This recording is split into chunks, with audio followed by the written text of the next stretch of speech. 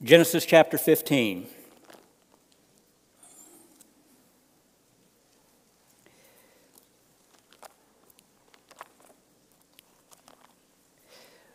Let me read as you follow along.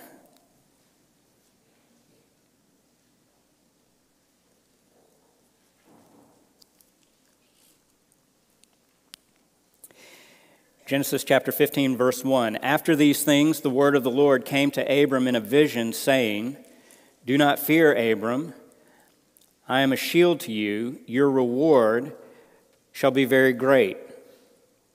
Abram said, "O Lord God, what will you give me, since I am childless, and the heir of my house is Eliezer of Damascus?" And Abram said, "Since you have given no offspring to me, one born in my house is my heir."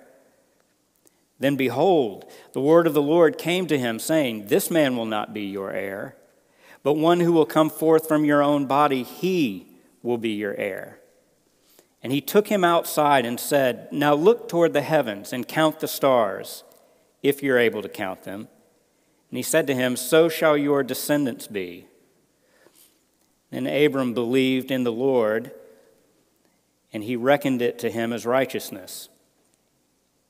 And he said to him, "I am the Lord who brought you out of Ur of the Chaldeans to give you this land to possess it." He said, "O Lord God, how may I know that I will possess it?" So he said to him, "Bring me a 3-year-old heifer and a 3-year-old female goat and a 3-year-old ram and a turtle dove and a young pigeon." Then he brought all these things to him and cut them in two and laid each half opposite the other, but he did not cut the birds.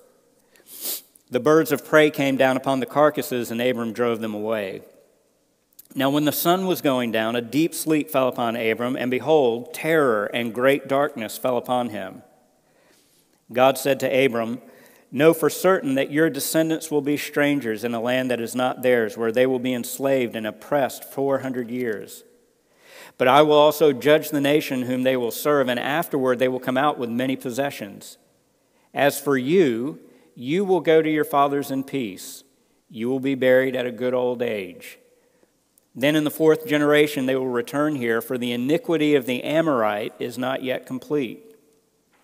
It came about when the sun had set that it was very dark, and behold, there appeared a smoking oven and a flaming torch which passed between these pieces. On that day the Lord made a covenant with Abram, saying, "To your descendants I have given this land. From the river of Egypt as far as the great river, the river Euphrates, the Kenite and the Kenizzite and the Cadmonite and the Hittite and the Perizzite and the Rephaim and the Amorite and the Canaanite and the Girgashite and the Jebusite." This is the word of the Lord. Let's pray. Father, thank you for your word. Thank you that the word comes from a trustworthy, reliable, faithful God. Give us an unshakable confidence, we ask, in the word that you have spoken to us and the word that you have shown us. In Jesus' name, amen. So last week we were in Genesis 14. Abram rescues Lot from this 4-king alliance, comes back, has a blessing pronounced over him by this Melchizedek figure, this king of Salem. And along with that blessing and the reminder of God's promised reward, Abram refuses the reward that's offered to him by the king of Sodom. Sort of a spiritual high point, if you will, by the time you get to the end of Genesis 14. Not only has Abram accomplished something significant, but he's actually showed a tremendous amount of spiritual insight to be able to resist what in any other circumstance would be his for the taking, this reward for his efforts or for his trials. And so in one sense, we're almost not prepared for the way that Genesis 15 opens up for us.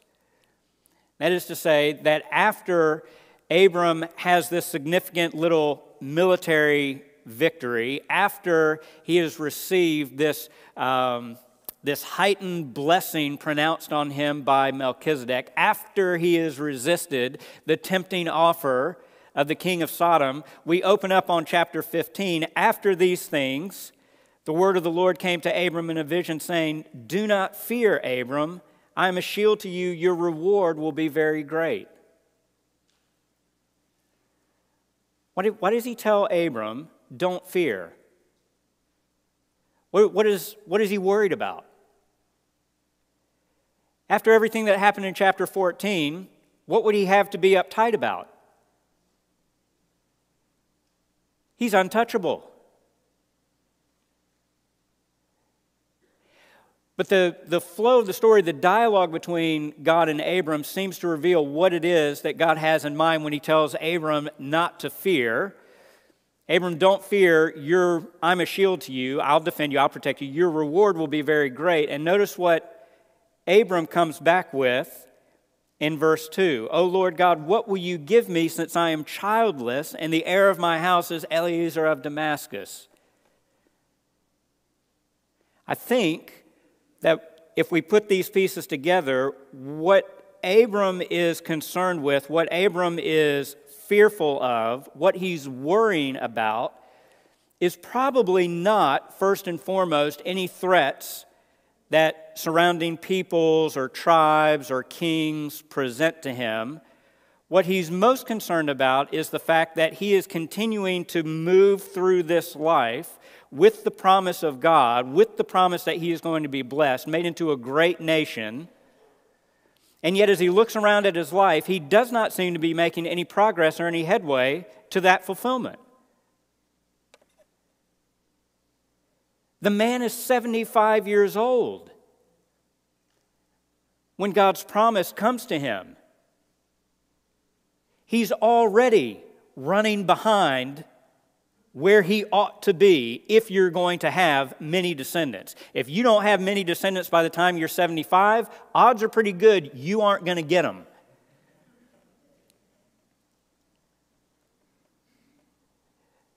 At 75, he obeys. He goes to this land sight unseen. He trusts. He believes. He's walking. He's waiting. But time keeps ticking. Day after day, week after week, month after month, year after year. And if you go back and if you look at where Abraham was when he entered into the land at 75 to where he is right now in the land, there's no discernible difference. There is no discernible change that has come to Abram. Everything is the same. Hey, but don't worry, Abram. Your reward's coming. And it's obvious that Abram is not thinking in terms of earthly material reward. In one sense, there has been God's blessing in prosperity, a sign that God is with him, is being faithful. Abraham is in one sense prospering. His possessions are growing. His servants are successful in all that they're doing. But notice what Abraham points to is not any sort of material temporal reward, but the heavenly reward that has been promised him. You tell me, God, that I stand to gain much. I am waiting to receive what it is that you have promised to me. And yet, when I look around, I don't see this promise taking shape. I don't see fulfillment on the horizon. Everything today looks very much like it did yesterday and the year before that and the year before that. What in the world do you have to give me if you're not going to make good on your promise? You see where Abram is coming from? Can you identify with Abram in any way? If you are a Christian of any amount of time, one of the uneasy tensions that we all run into is that as we go through the Scriptures and as we go through the Word, we find promise after promise after promise after promise, after guarantee, assurance, confirmation, that all of this is going to be different, all of this is going to be made new. And yet, like Abram, oftentimes we hear that promise being made, we're reminded of it, we rehearse it, But when we look at the reality of life on the ground, there doesn't seem to be much that's changing in such a way that it looks like we're on the cusp of this grand fulfillment. What do you do when you're in a situation like that? Maybe even so, the bigger question is, what does God do when His children come to Him with these kinds of questions? It is tremendously encouraging. By the way, we need to put this out there before we even go any further. It is tremendously encouraging that Abraham not once but twice questions God about where this promise is, how is this going to be fulfilled? And do you notice God does not thunder from heaven and squash him like a bug? Where do you get off, Abram? Why don't you just shut up and just let me do my work? When I'm ready to give you fulfillment, I'll give you fulfillment. If I need your questions or opinion, I'll rattle your cage. Then you talk to me. Until then, shut it.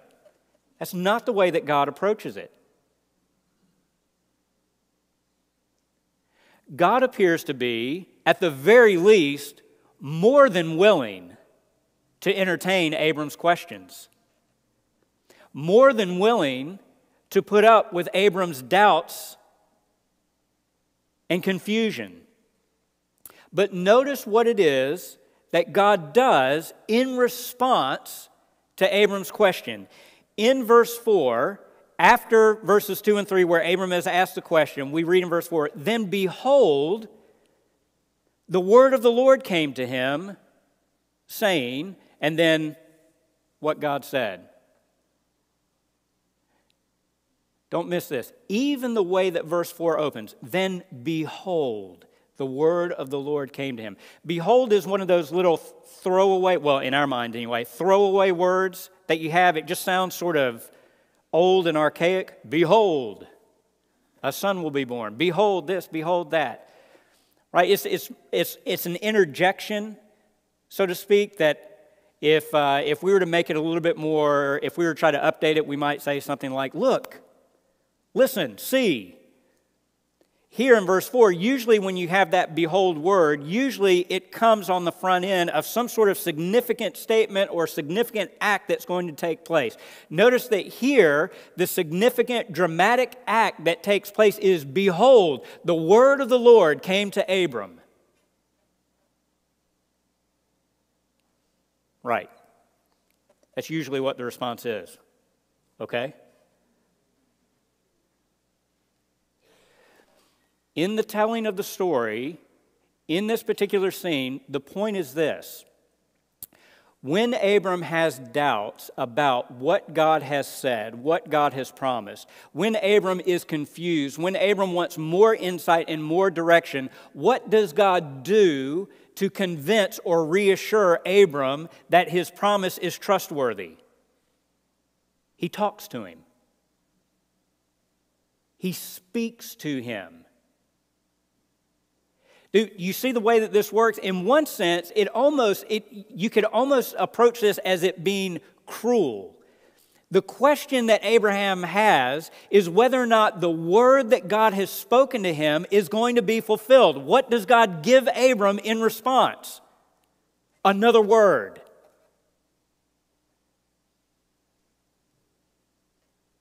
I think then that one of the things we ought to consider in Genesis 15 is that one of the kindest, most gracious things that God can do for people who doubt or people who waver in unbelief, even though they're clinging to the last ounce or shred of hope that they have, the kindest thing that God can do is to give us His Word.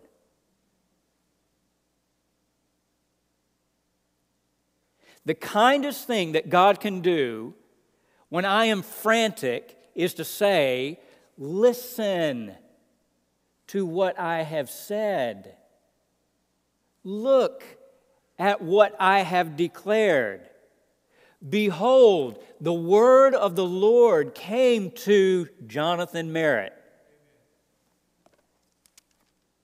Behold, the word of the Lord comes to you.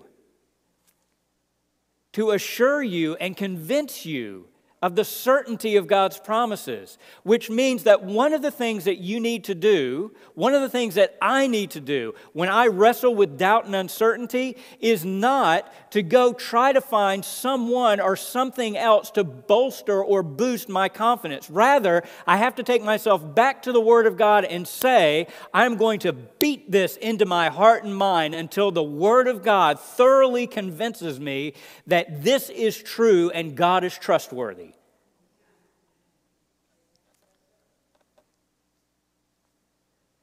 The grass withers, the flowers fade, but the word of the Lord stands forever. If you try to build your confidence, your certainty, your security on anyone or anything else in life, you are going to find it a fool's errand. Because no one is going to be able to give you the confidence. No thing, no acquisition, no sign, no miracle is going to be able to give you the kind of confidence that the Word of God can give you.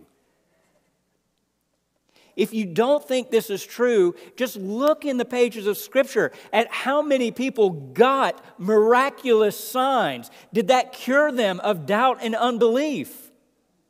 No. They continued to sin. They continued to disobey. They continued to wander because they were not thoroughly convinced. The word of the Lord is what we need in our times of doubt. Parents, grandparents, the best thing that you can do for your children and for your grandchildren is to feed them a steady diet of God's Word. There's so much junk and garbage out in the world today that passes as so-called knowledge and wisdom that won't amount to anything. So much in this life that we're told if we have this, if this is what the foundation is that we can stand on, we can do something, we can be something, we can be confident in this life. And it is nothing but sand that is shifted this way and that by the currents of life.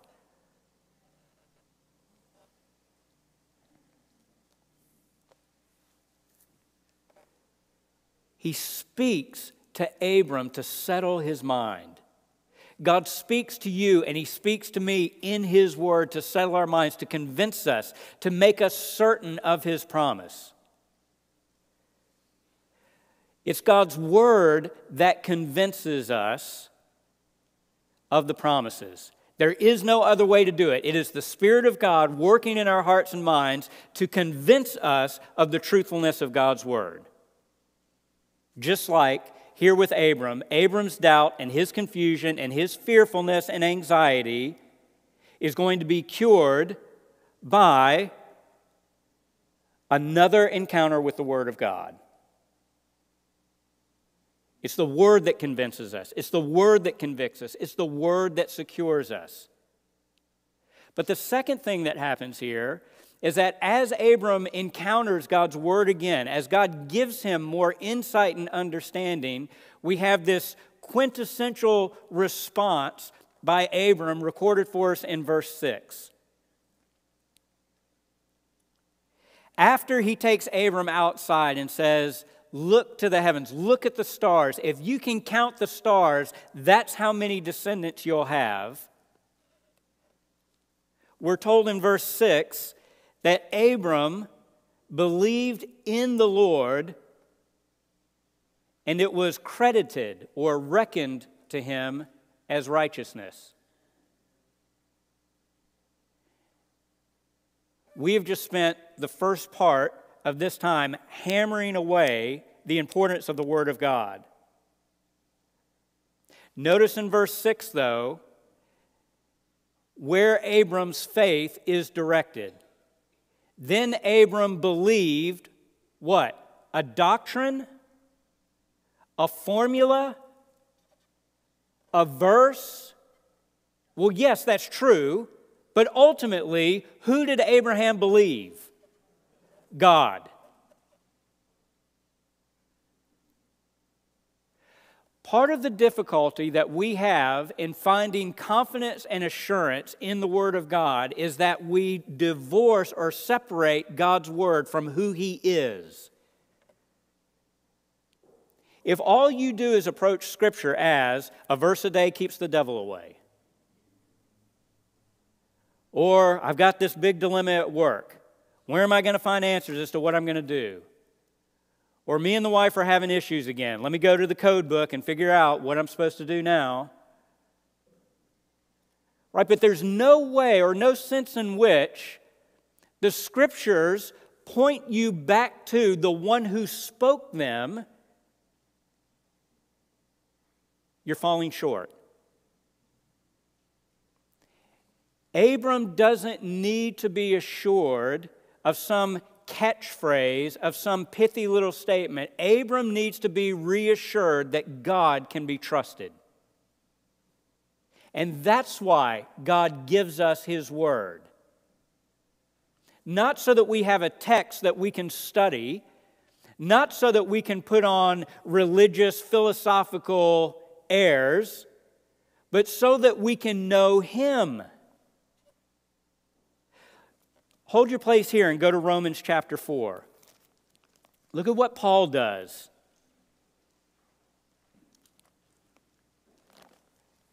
Referring to this episode.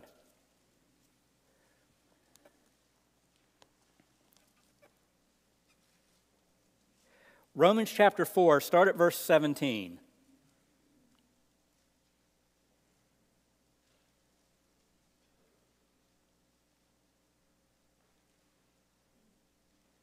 You have the little parenthetical statement that starts at the beginning of verse 17 that really is piggybacking off of the first verse, or the previous verse.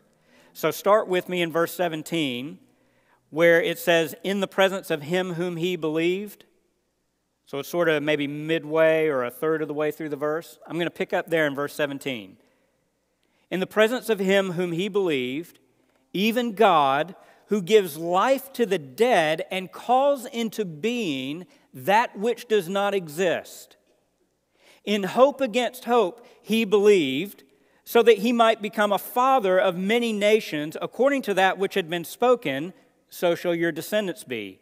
Without becoming weak in faith, he contemplated his own body, now as good as dead, since he was about 100 years old, and the deadness of Sarah's womb. Yet, with respect to the promise of God, he did not waver in unbelief, but grew strong in faith, giving glory to God, and being fully assured that what God had promised, he was able also to perform. Therefore, it was credited to him as righteousness. Do you hear what's being said there? The word that Abram receives is ultimately a word that is to draw him back to God. God says, Abram, I am going to give you a descendant from your own body. You are not going to have to hand over your estate to your administrator. I'm going to give you an heir. Abram, step outside with me. Look at the stars. Where did these stars come from, Abram? They were nowhere. You know how they got here? I told them to appear. I called them out of nothing into existence. Abram, you have nothing. But your nothing I can call into existence. I can make a descendant for you. It is no effort to me. It is no struggle. And now Abram has the opportunity. Do I believe that God is able to do the impossible and that because he's promised to do it, he'll do it? Is God reliable? Is God trustworthy? Is God omnipotent?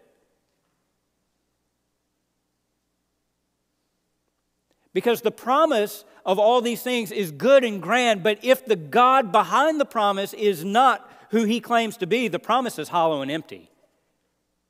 You better have someone who can back the promise up, and that's where Abram put his faith. Not in a formula, not in a statement, bare and barren, but in the God who spoke it.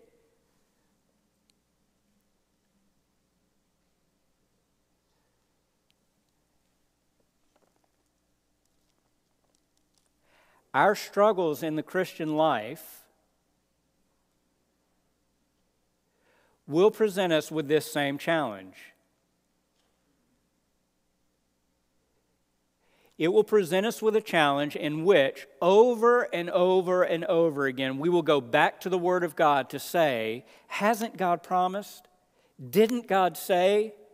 To reassure ourselves. And yet, just like Abram, even though God assured Abram by His Word, even though God promised again that he would have many descendants, you realize that still all Abram has to go on is the word of promise. He's not going to step back into his tent and find Sarah with a little bit of a baby pooch. Nothing is going to change.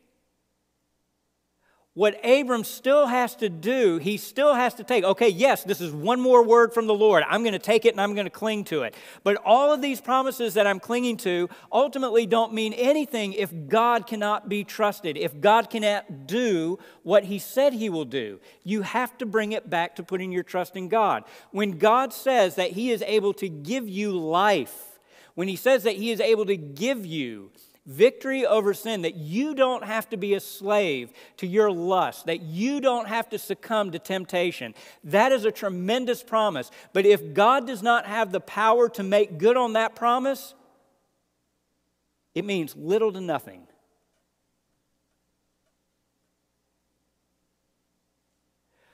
When you go to the Word of God, when you rehearse these things in your mind, when you grab them and you try to press them down deep into your heart, you need to let the Word turn your face and your gaze and your mind's eye to the God who is making the promise.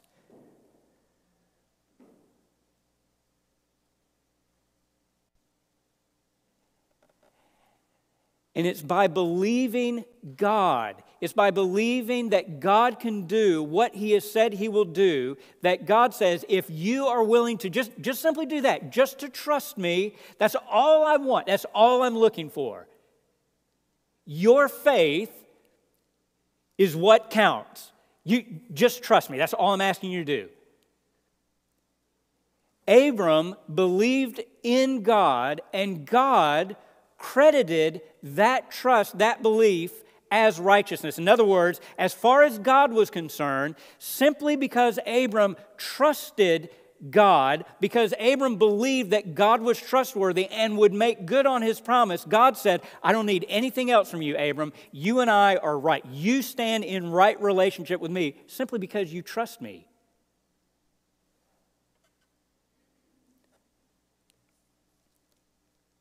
Abraham is not going to stand in right relationship to God because he is going to be God's co-worker with Him to help him make good on the promise. The verse does not say Abram committed himself to work, therefore he was declared righteous. It does not say that Abraham was a new man. Therefore, he was declared righteous. It does not say that Abraham committed himself to making this change and that change. Therefore, it was committed or it was declared that he was righteous. It is simply that Abram trusted, believed what God had said, believed that God would do it, and that's what counted as his right standing. Let me fast forward a little bit to the application that Paul wants to make to us when it comes to justification by faith. We have promises that God has spoken to us through His Word. One of the promises that we have is forgiveness. Another promise that we have is that we will be declared right before God. That there is nothing that stands between us and the Lord. That we have been made righteous, that we have been declared right, that we have been made saints. When you read those promises, when those promises are given to you, do you ever look and examine your life and say, what I see right now does not look anything like what I'm reading in Scripture? Some of you are shaking your head. All of you should be shaking your head.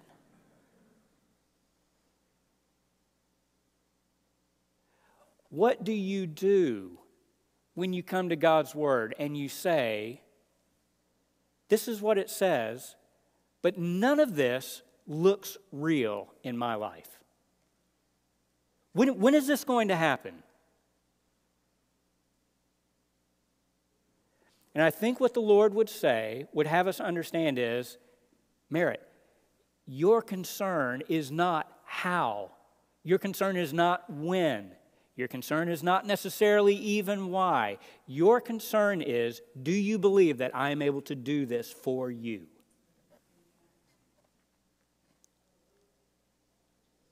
Okay, but Lord, you don't understand. I have been battling this sin. I have been battling this person. I have been working my way through this valley for fill in the blank.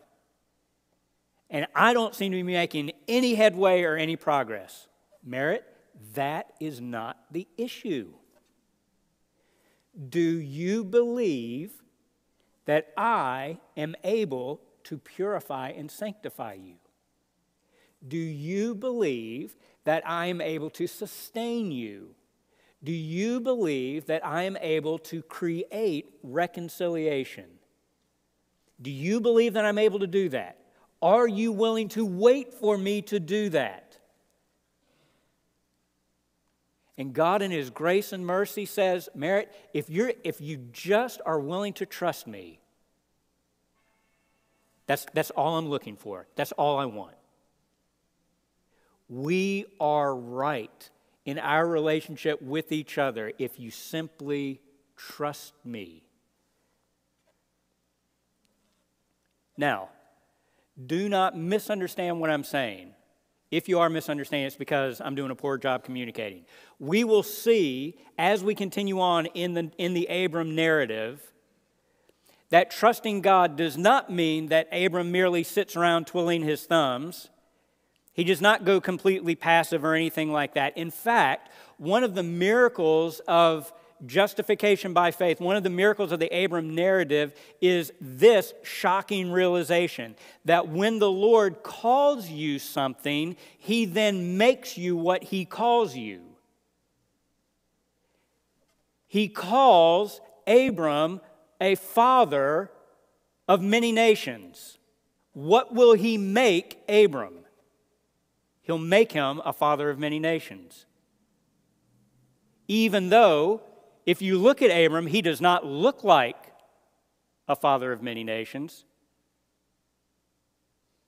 But because that's what God has called him, that's what God will make him. Similarly, when God says, I have promised that I will make you holy, because He has called you a saint, He will make you a saint. Do you believe that? Do you believe that because that's what God has called you, that's what He will transform you into? If you believe that God is willing and able to do that, you are well on your way to realizing and seeing the promises of God fulfilled in your life.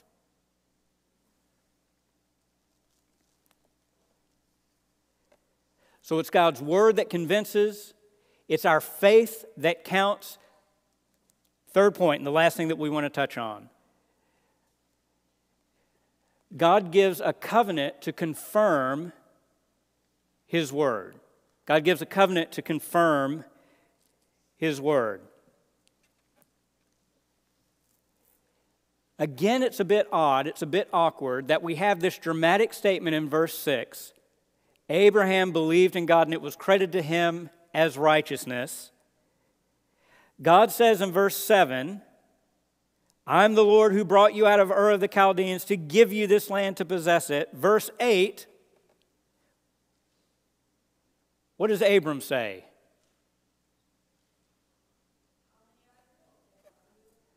Yeah, how do I know that this is going to happen? Wait a minute. Abram, verse 6. You believed in the Lord, and it was credited to you as righteousness. God was pleased with that. Why are you still asking questions? 2 verses later, why don't you just say, yes, Lord, that's going to happen? By the way, little word of encouragement here. You understand that part of what's going on, the issue is not that Abram doubts God's reliability. Verse 6, he believes. He trusts the Lord. It's not that he doesn't think that the promise is not going to be fulfilled. It's just that he doesn't know how it's going to be filled. How am I going to know that this is good and certain? In other words, this is Abram exercising a faith that is still seeking understanding. Faith seeking understanding. Do not mix those two up. Don't flip them. Don't say, I need understanding so that I can have faith. It won't work.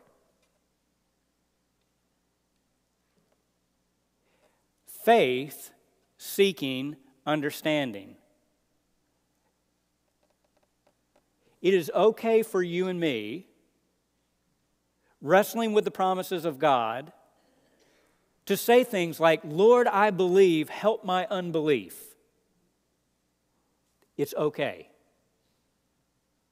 It is okay for us wrestling with God's word to say, I know that this is true. I believe that you can be counted on, that you are trustworthy, and to say, but how is this going to take shape? That's okay. Look at how good and kind and patient God is with Abram.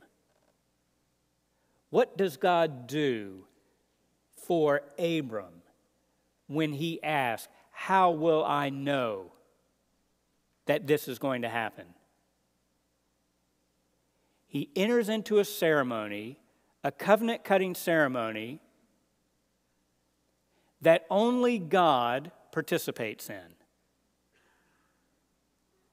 A covenant is made between at least two people. It ought to be that when you split the animal halves and you walk through it, binding yourself to the covenant obligations, it ought to be that you have both parties of the covenant walking through together. God makes a covenant with Abram, and he makes sure that Abram can't get in the way to mess things up. He puts him to sleep.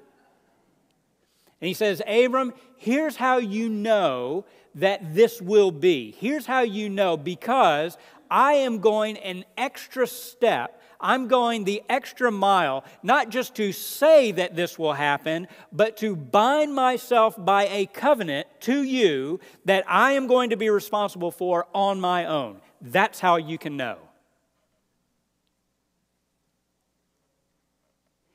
Abraham, relax. I'll take on the covenant obligations. That's how you can know. Do you see? The covenant is not for God. God knows what he's going to do. God doesn't doubt his ability or his commitment to making good on the promise. The covenant is not for God. The covenant is for the benefit of Abram. How do you know, Edgewood, that God will make good on his promises to you? God cut a covenant for you. And he did it in the body of his own son. That's how you know. So that just like Abram, when he says, I believe that the Lord is going to be good on this. I believe that he is trustworthy. How can I know for certain? Give me just another measure of grace to solidify and to make me steadfast. How can I know that, Lord? And the Lord says, okay, Abram, I will give you another measure of assurance. I will cut covenant with you, but I'll do it myself. You stay out of the way. In the same way, we go through Scripture and we're wrestling with the promises of God, with the guarantees and the commitments that God has made. And you know what comes to us? Behold, the Word comes to us. The Word, the living Word, Jesus Christ. You understand that's the model that's going on here? The Word that came to Abram comes to us in the person of Jesus Christ. To say, all of these promises, all of these statements, you want to be reassured that I am able to do this? Look, here is the Word in flesh. I can do this. But how can I know for sure? Okay, fine.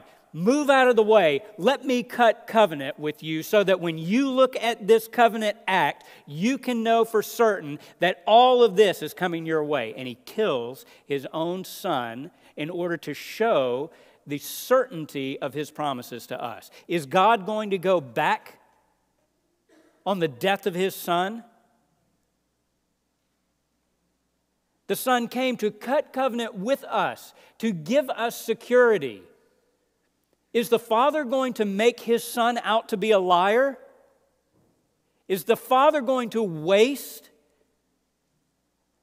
that covenant-cutting sacrifice on a whim? All you have to do is look to the cross.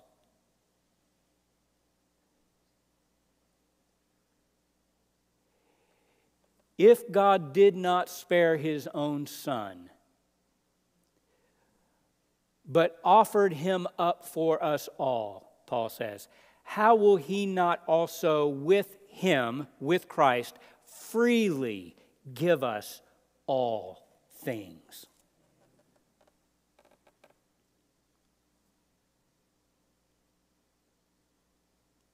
This is the life of faith. This is what you're going to live when you wake up tomorrow morning and you go to the workplace or you go to the classroom or you wrestle with the kids or you have to change a flat tire. You're wrestling with the fact that the world around you does not look to be changed in any certain way, and yet God has said. You're wrestling with the fact that so often you don't seem to be changed, and yet God has said.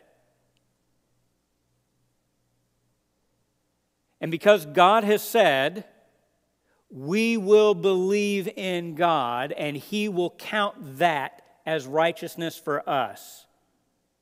And when we are tempted to waver or to doubt, we will look at the death of His Son on the cross and say, there is no way that God will not fulfill every good word that He has spoken because it cost His Son His life. I'll wait. He's good for it. I'll wait. He can do it.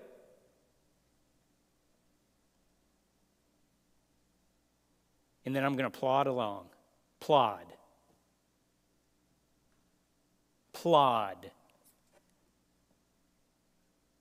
I want to sprint.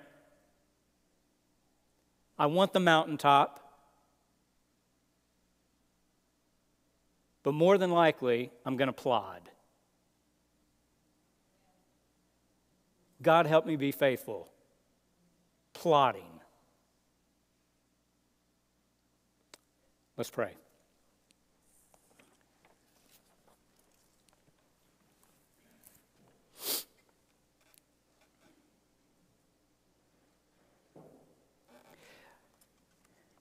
Father, we are so very weak. We grow tired, we grow frustrated. In our physical, emotional, and even spiritual fatigue, we are tempted to doubt your love for us. We are tempted to doubt the surety of your word and your promises to us. Father, thank you that by your Holy Spirit, you continue to renew our hearts and minds so that every day, even in the weakness of our flesh, we can have our hope restored for the blessings that are to come. Thank you that in your grace and in your mercy, you have already given us the privilege of tasting the blessings that one day will be ours in full. The very fact that we want to see your goodness is a sign that you are changing us. The very fact that we would hunger and thirst for righteousness is itself a sign that you are at work in our midst. Father, if we were to ever doubt, when we come into those times of weakness, would you quickly turn our eyes to the work of Christ on our behalf and see again with fresh perspective the certainty that because all of the promises given to us are cut on the very body of Jesus Christ, we can rest confident and assured that everything that you have spoken to us will be given to us. We thank you for the goodness of your word. We thank you that your word is good because you are good. Help us to live like that. In Jesus' name, amen. Amen. As we close, thought it would be appropriate to close with the same song we started with, Every Promise. So let's continue to praise him and respond to that wonderful message that God has given Jonathan and spoken through Jonathan, Every Promise. Would you stand as we sing?